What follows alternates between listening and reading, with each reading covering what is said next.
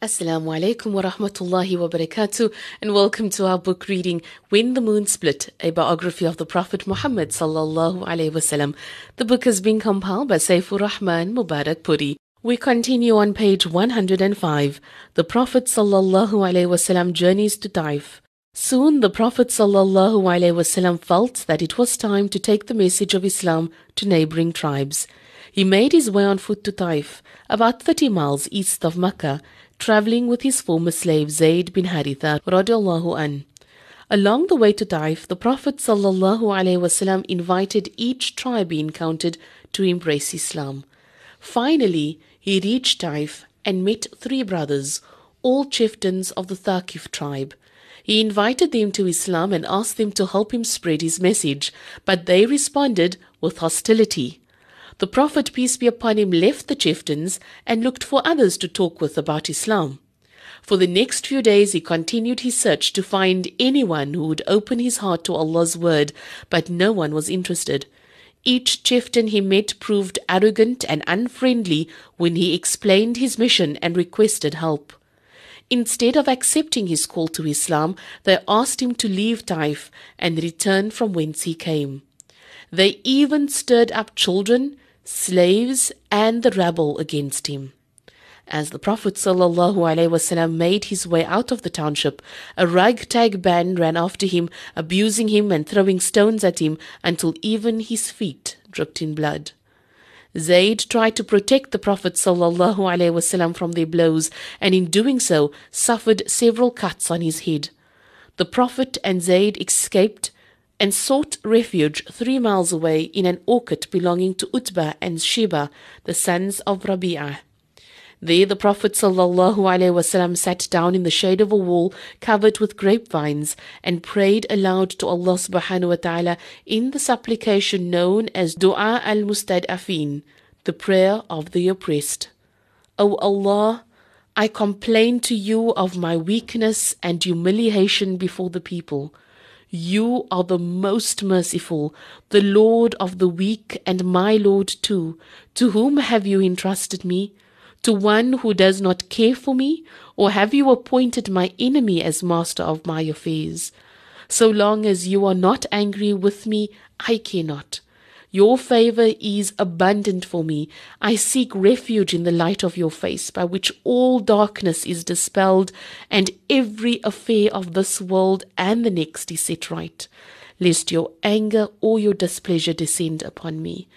I desire your pleasure and satisfaction. There is no power and no might except in you, O Allah. The sons of Rabi'ah, who saw the Prophet ﷺ taking refuge in their orchard, was moved by the sight of a weary traveller with a long road ahead of him, and sent their slave Adas to him with a bunch of grapes. The Prophet, peace be upon him, took the grapes, and only after saying Bismillah, in the name of Allah, did he begin to eat. Adas was surprised to hear the Prophet ﷺ invoke Allah's name before eating. The people around this area never utter such phrases, he told the Prophet ﷺ. The Prophet, peace be upon him, asked Adas, Where are you from and what is your religion? I am a Christian and belong to Nineveh, replied Adas. Are you from the village of the pious man Yunus bin Mati? The Prophet, peace be upon him, asked. How do you know of him? Adas asked. He is my brother. The Prophet ﷺ responded, He was a prophet, and so am I. The Prophet ﷺ then recited some verses from the Quran referring to Prophet Yunus or Jonah alayhi. Adas was so impressed that he accepted the Prophet's call to Islam. The Prophet, peace be upon him, resumed his journey back to Mecca, and dejection set in. At Qar al-Manazil, a cloud bearing the angel Jibreel alayhi appeared before the Prophet ﷺ, and with him was another angel.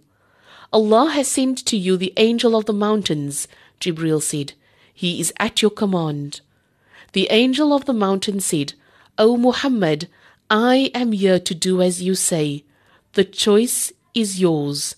I can crush the people of Taif between 2 hills, if that is what you wish.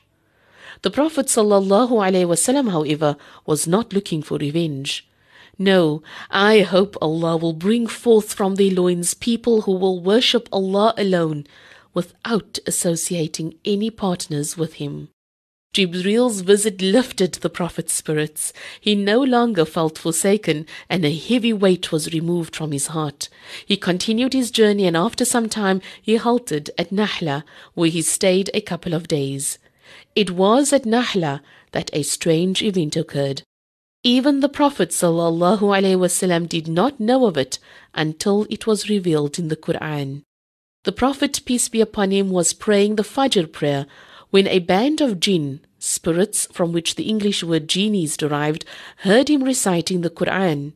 They listened with great interest, and when the Prophet, peace be upon him, finished, they returned to their companions and warned them of a great chastisement for those who disbelieved in the Prophet's message. Although they did not come in contact with the Prophet, peace be upon him, directly, the jinn who had listened to the Prophet, peace be upon him, that morning embraced Islam. The Prophet only became aware of what had happened when Allah subhanahu wa ta'ala revealed the story in the Quran in two different chapters, in Surah Al-Ahqaf and Surah Al-Jinn. A few days later, the Prophet, peace be upon him, left Nahla and headed toward Makkah. As he drew near Makkah, he began to make preparations, for he did not want to enter Makkah defenseless as he had done in Taif.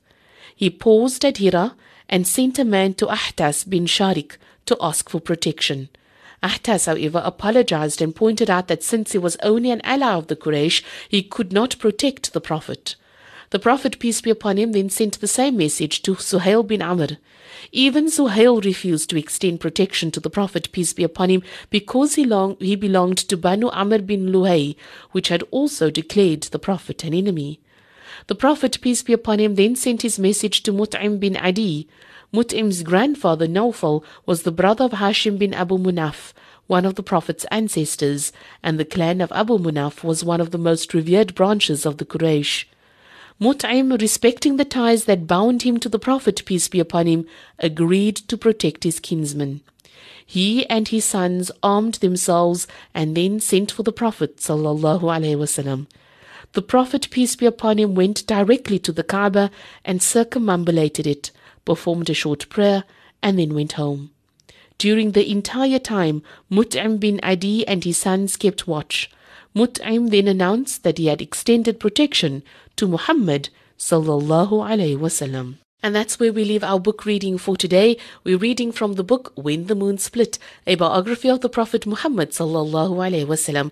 The book is being compiled by Safiur-Rahman Mubarakpuri. If you'd like to download this episode and previous episodes of this book reading, you're welcome to go to our podcast, vocfm.iono.fm, and click on the Book Reading When the Moon Split channel.